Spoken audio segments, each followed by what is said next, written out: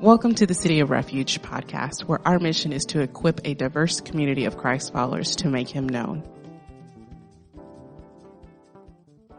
I love that image in the song of your love is running after me. I had that image of the parable of the lost sheep, where Jesus talks about the good shepherd leaving the 99 to pursue the one that is running away. That image of the good shepherd who is pursuing the one who is actively trying to get away, and yet God's goodness is so good that he goes after that one. And I was that one. And there's been a lot of talk this morning about the ordination, something I'm very excited about, something I'm looking forward to, and I have been really grateful for just the encouragement of this congregation. But I was also reflecting on how much I was that one sheep. And I am here because of grace and purely because of God's goodness and patience pursuing me over and over and over again. And I give him all the praise and the glory for that. Well, let's pray together as we get into God's word.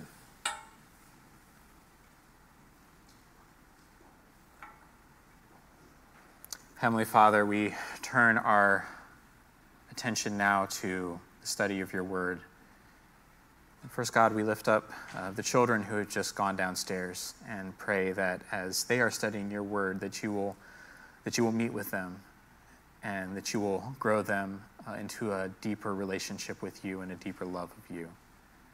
And I pray for us as well, that as we study your word, that you would give us hearts that are ready to receive what you would have for us, that our hearts would be good soil that produces a crop of love and faithfulness and devotion to you. All these things I pray in your precious and holy name. Amen. So the last several weeks we have been in this series, Hungering and Thirsting for God, where we have been looking at this biblical call to long for God deeply, to the point of as if we were hungering and thirsting. And we've talked a lot about that imagery and just the intensity of those feelings of hunger and thirst. And then we spent a couple of weeks talking about what are the things that keep us from hungering and thirsting for God.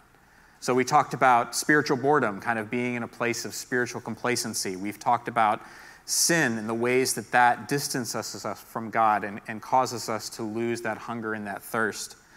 And then last week, Ellen preached on hurt and how do we go about in the midst of just suffering and hurt, how do we go about hungering and thirsting for God even in the midst of that? Next week, we're going to be going into prayer and starting to begin to look at the life of Jesus and Jesus' prayer life as an example of how are we supposed to pray.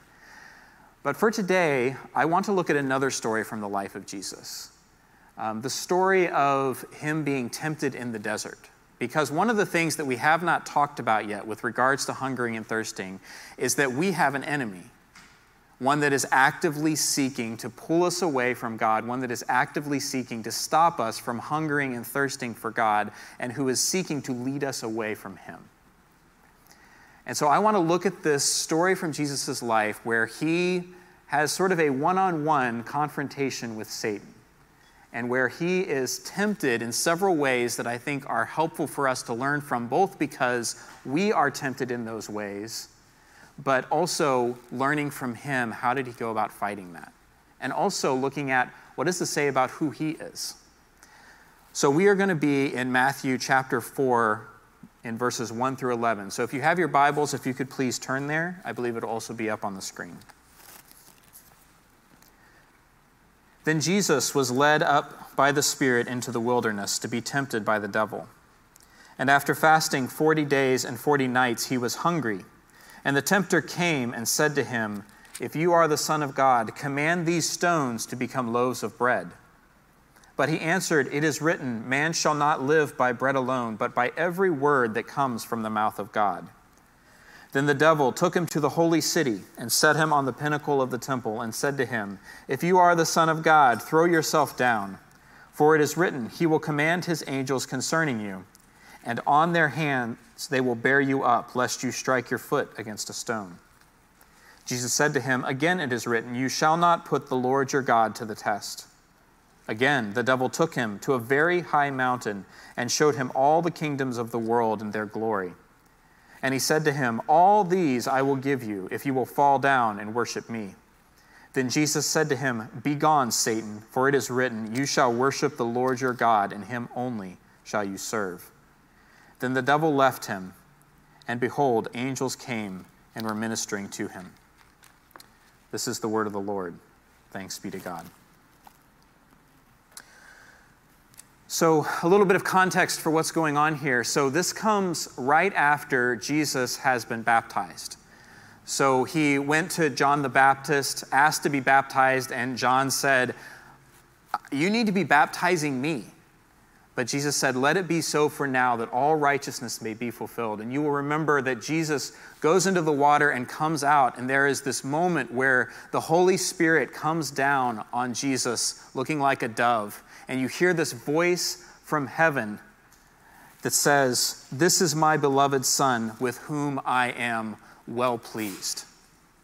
So we have this tremendous moment in Jesus' life where there has been this very public declaration of the fact that he is God's Son. And this is also, honestly, a pretty remarkable moment just in the Scriptures, because there are few places where you see the Trinity so clearly on display, where you see the Father speaking and the Spirit manifested as a dove and the Son there, and all three in this moment of basically declaring Jesus to be who he is and setting him on the course for the work that he was going to be doing. And then something very strange happens. Like, what would you expect to come after that? You would expect, after there's been this huge declaration of Jesus being the Son of God, that, well, he's going to go about his ministry, right? Let's get to the preaching. Let's get to the teaching. Let's get to the healing. Instead, what happens immediately after that is the Spirit leads Jesus into the wilderness to be tempted by the devil. You know, this is a story that is in all three synoptic gospels, and Mark probably has the most, the strongest language throughout this. It actually uses the language that the Spirit drives Jesus into the desert. There is the sense of the Spirit compelling Jesus to go there. And while he's there, he encounters the devil. He encounters Satan. And this on the surface seems to be a very strange thing for God to do. And so I want to talk a little bit about why this? Why is this happening?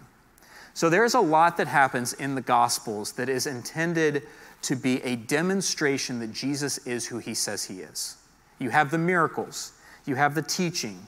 You have scenes like the baptism of Jesus, where God explicitly says, "This is my Son." But there's also these more subtle parts of the Gospels where you actually see God arranged so that Jesus' life is a reflection or a reenactment of things that had happened to Israel.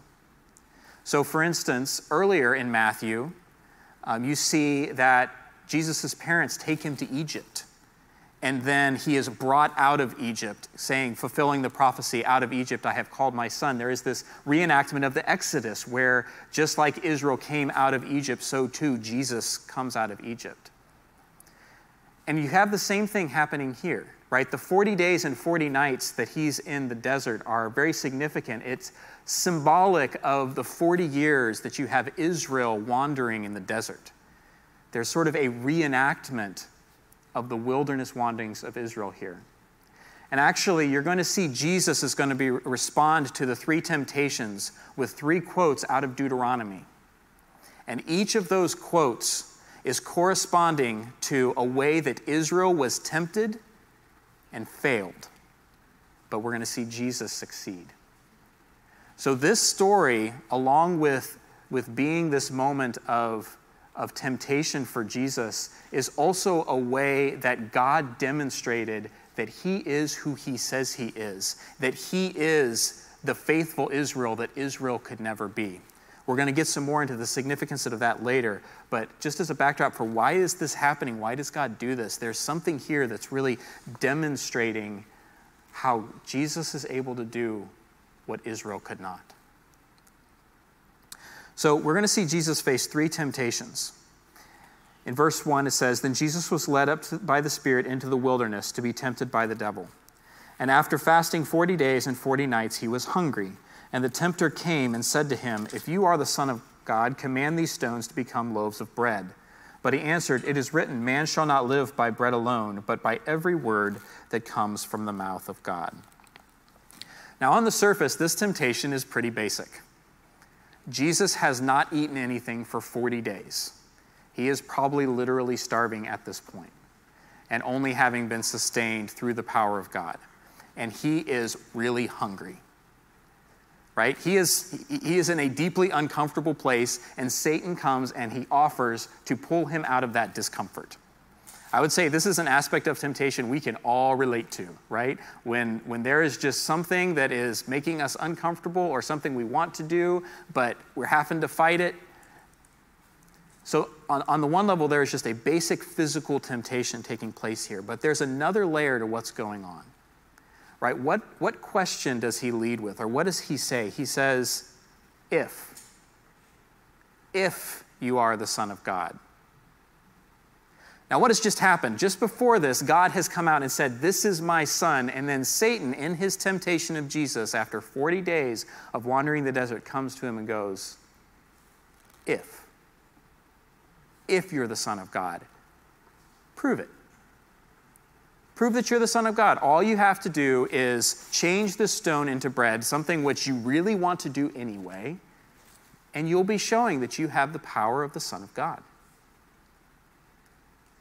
Now, what's wrong with this? Why is this wrong? Why would it be wrong for Jesus to eat here? Well, I think there's a couple of reasons. One, he has so far been led by the Spirit in what he is doing. And what Satan is asking him to do is to step away from the leading of the Spirit and to instead pursue his own means of provision. Second, Satan here is calling into question exactly what God had said about who he was. And if Jesus acknowledges that and tries to prove it, he is essentially buying into the doubt about what God has said already. So I think I've put here with each of the temptations, what are sort of some of the questions that are behind that are being given to Jesus, right? Behind this very simple, turn this stone into bread, there's a question, are you really the Son of God? Will you follow the Spirit? Will you believe what the Father says is true? That's what's at stake here. Now, I think these are very, very relatable for us in terms of how Satan tends to come at us. This first question, are you really the Son of God? Now, that one doesn't get asked to us. It comes in a little bit different form. Is Jesus who he said he was? Did he really do in your life what he said? Do you really have an identity in Christ that has called you to be a certain way and has given you salvation and has forgiven you and given you a new heart and a new mind and a hunger and thirst for God? Is that really who you are? Will you follow the Spirit? Right? The temptation here is I can either follow in the ways that God has led me, or I can try my own means to get what I think I need. Anyone ever faced that one before? Will you believe what the Father says? The Scripture is full of promises about God's provision and his care and who he is and who we are because of that and who Jesus is. And the question is, do we actually believe that? Or do we feel like we have to prove it? Like Satan is coming at Jesus here in the exact same way he will come at us. Second one, we have the temptation of the temple. So it says, before we go to that, actually, I wanted to talk about how Jesus responds. So in response to this, Jesus responds, "Man shall not live by bread alone, but by every word that comes from the mouth of God." So here he's quoting Deuteronomy, and he's quoting the place where God has talked about providing manna for the people in the desert. So you'll remember the story where the people came into the desert and they were hungry, just like Jesus was hungry. And what did they do about it? They grumbled to Moses. They questioned, why did God bring us out into the desert to let us die? And God responded by providing manna for them. He provided this food that would show up daily for them. And that was supposed to teach them something. It was supposed to teach them what Jesus says here, man shall not live by bread alone, but by every word that comes from the mouth of God. They were supposed to learn from that God will provide. And that we don't just live, we aren't just provided for by what we can physically make happen, but by what God is capable of doing.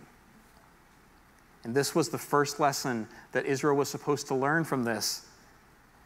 And it's how God and how Jesus here is answering this from Satan. No, I'm not going to buy into this question of whether I'm the Son of God. I am going to follow the Spirit, and I am going to believe what the Father said is true, that He is going to provide, because I don't just live by what I physically eat. I live by the Word of God. Second, we have the temptation of the temple. Then the devil took him to the holy city and set him on the pinnacle of the temple and said to him, if you are the Son of God, throw yourself down. For it is written, he will command his angels concerning you, and on their right hand they will bear you up, lest you strike your foot against a stone. And Jesus said to him, again it is written, you shall not put the Lord your God to the test. Now this is an interesting one, because here we see Satan actually quote scripture to Jesus. He quotes Psalm 91 here. He's taken Jesus up to the top of the temple and said, throw yourself down and see what the Word of God says in Psalm 91 is that He's going to protect you. There's a promise there. God said, Psalm 91, He's going to command His angels concerning you. And on their hands He's going to bear you up, and you're not even going to strike your foot against the stone. So there's a promise here, right? Come on, Jesus, show me you're the Son of God. Show me that God is going to intervene on your behalf. So again, we have some of the stuff from the first one in terms of questioning who Jesus was. But there's another piece here, which is casting doubt on whether God is going to keep His promises.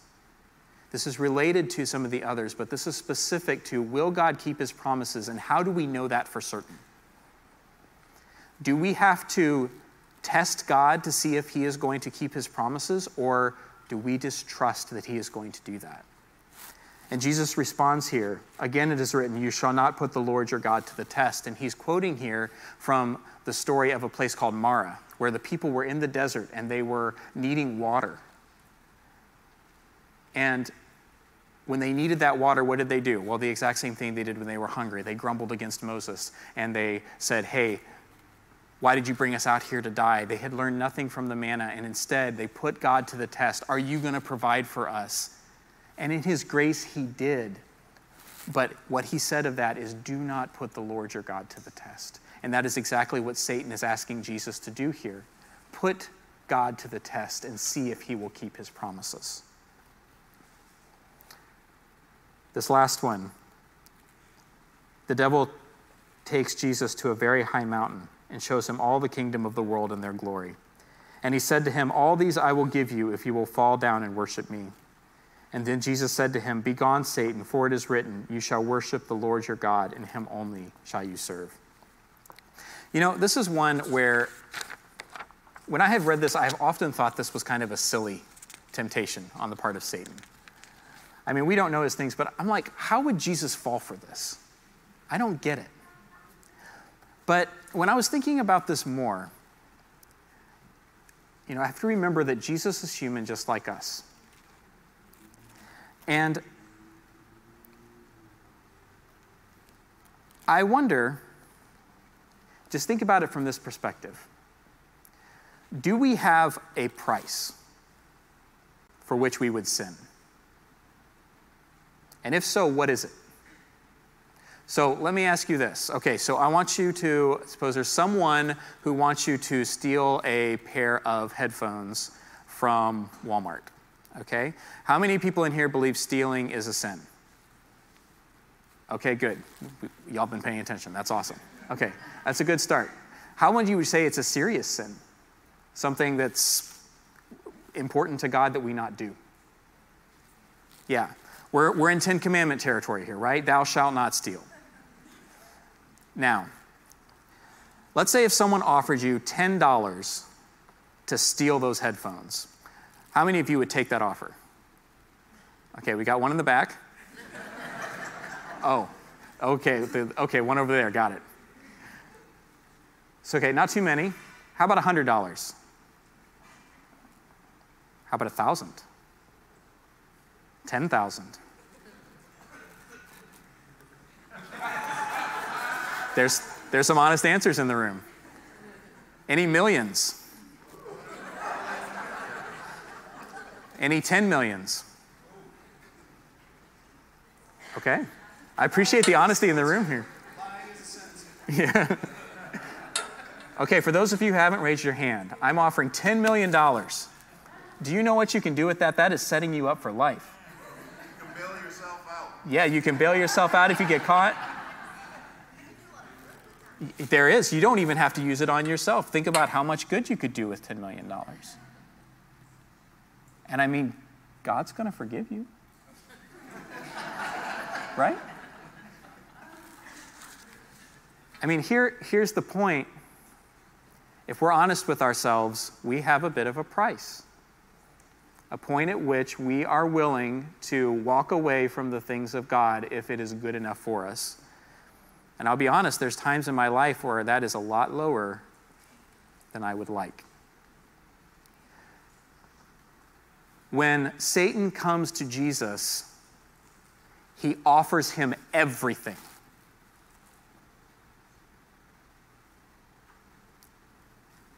All the power, all the fame, all the wealth, all the recognition in the world. Everything. More than any person has ever experienced and will ever experience, Satan is offering that to Jesus in this moment. And all he has to do is just bow the knee. No one's there.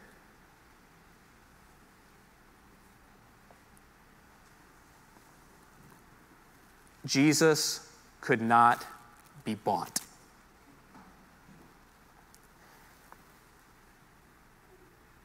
This is a question that's put to Jesus, whether he desired God's kingdom or the kingdom of this world more. He was offered all of the kingdoms of this world, and he could not be bought because what he longed for was the kingdom of God and the things of God more. As someone who knows they have a price, this makes me love Jesus a whole lot. Because we know we are weak. And we need someone who can't be bought.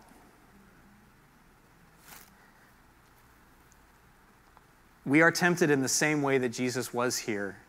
And over and over and over again in our life, we recognize that we fail at this. And so I think one of the things that this is demonstrating to us who Jesus is. Because we needed Jesus to be a Messiah for us because we can be bought. We needed Jesus to be a Messiah for us because when we get questioned about whether we are going to follow the kingdom of God or the kingdom of the world, over and over and over again, we choose the kingdom of this world. When we get confronted with the question of whether we believe God's promises, we consistently try and put him to the test because we're just not totally sure. If we're going to follow the Spirit or whether we're going to believe what the Father says is true, we consistently walk away from that. And because of that, we needed a Messiah. We needed someone who could live the life that we could not live, to die and pay the price for what we could not pay for ourselves.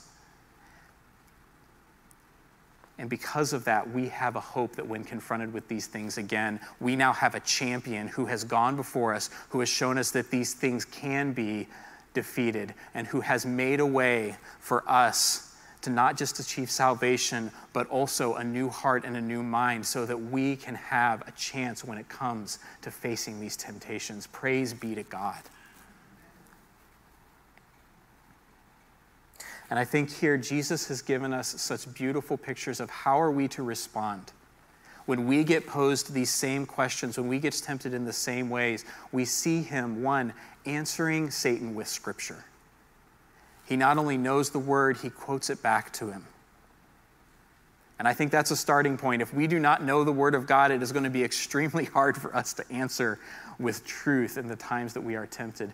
But it goes even beyond that because Jesus didn't just know it and say it, he believed it. Because what is ultimately, I think, at the root of a lot of this is whether we trust and whether we truly believe that these things that God has said are true. And to the extent that we do not believe that they are true or doubt them, we are going to be weak when we are faced with temptation.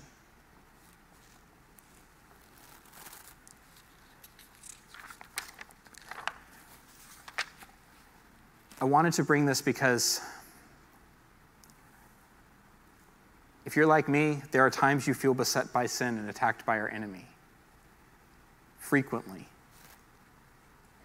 And that this is something that really does undermine our hunger and our thirst for God. And our first inclination when that happens shouldn't just be to buckle into our own will and our own ability to fight. Because I can tell you, our own self-control will eventually fail. You don't see Jesus going into his own self-control here. What do you see him do? You see him turning to answer with truth and putting his trust in God. And our inclination should be to turn to Jesus because he is a champion who has gone before us, who has defeated sin, and who has the ability to give us the strength to stand in those moments. Asking him to intercede on our behalf and following in his example of trusting in God and answering with Scripture, knowing that we do so from a place of grace. Knowing that we do so from a place of having been bought, of having that identity, whether we trust in it or not, it is there. So I'd like to pray for us now that if we are facing temptation in our life, if there's been something that has been just a recurring source of sin in your life, a place where you just see yourself consistently failing, I would like for us to pray now for God to intervene in that. For us to be able to respond in truth to that, to have triumph over that area of our life. And after service, if you would like prayer for that, there's going to be, I would ask any elders and deacons if we could have a couple people over here available for prayer. I'd like for us to have a time to pray with you if there's an area where you've really been struggling. So let's go to God in prayer now.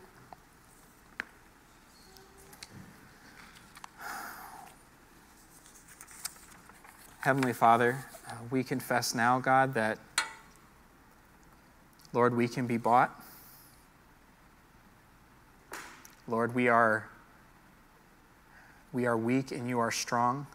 But Lord, we also know that, Lord, when we put our faith in you, that you have given us the strength to stand in the face of temptation. And that, Lord, we have in us the one who is our champion, the one who has gone before and shown us that there is triumph possible. So, Lord, we take time now to lay before you any area of sin that we are stuck in, that we are consistently not following you.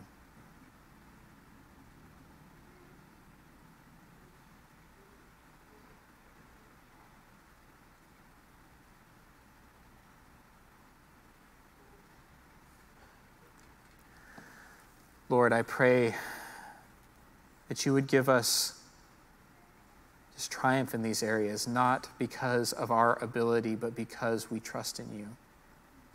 Lord, bring to mind when we're facing temptations the scriptures that will help us answer in truth, and may we believe them.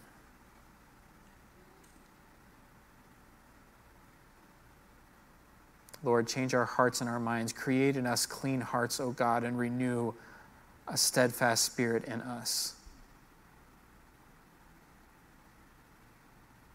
Lord, we long to hunger and thirst for you and know, Lord, that these areas of sins will keep us from that. So, Lord, please tear them down. All these things I pray in your precious and holy name. Amen.